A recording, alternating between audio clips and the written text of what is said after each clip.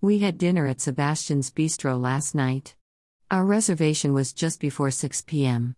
We were seated immediately after checking in. Entrance to Sebastian's Bistro.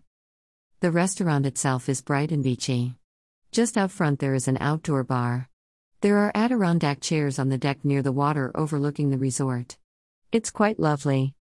Our waiter didn't smile and didn't have much personality. You always expect that famous Disney service, but it's been going downhill for years.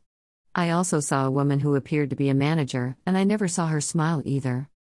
Sebastian's Bistro dinner menu. We started with 2 appetizers: beef empanadas and pull-apart bread.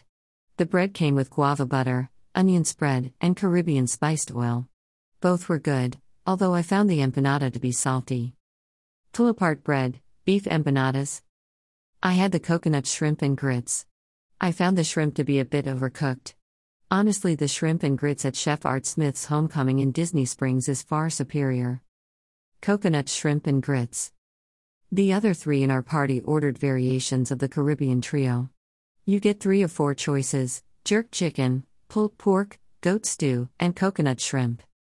Caribbean trio, 2 ways. Goat stew. For dessert, 2 of us ordered the sorbet. It came with guava, mango lime, and Caribbean fruit. This was the highlight. All 3 were delicious, my favorite being guava. Sebastian's Bistro dessert menu. Sorbet.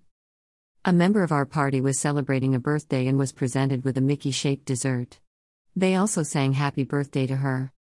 The food menu is very small, while the drink menu is rather large. The restaurant is comfortable and small. We noticed that there wasn't any music, except in the restroom.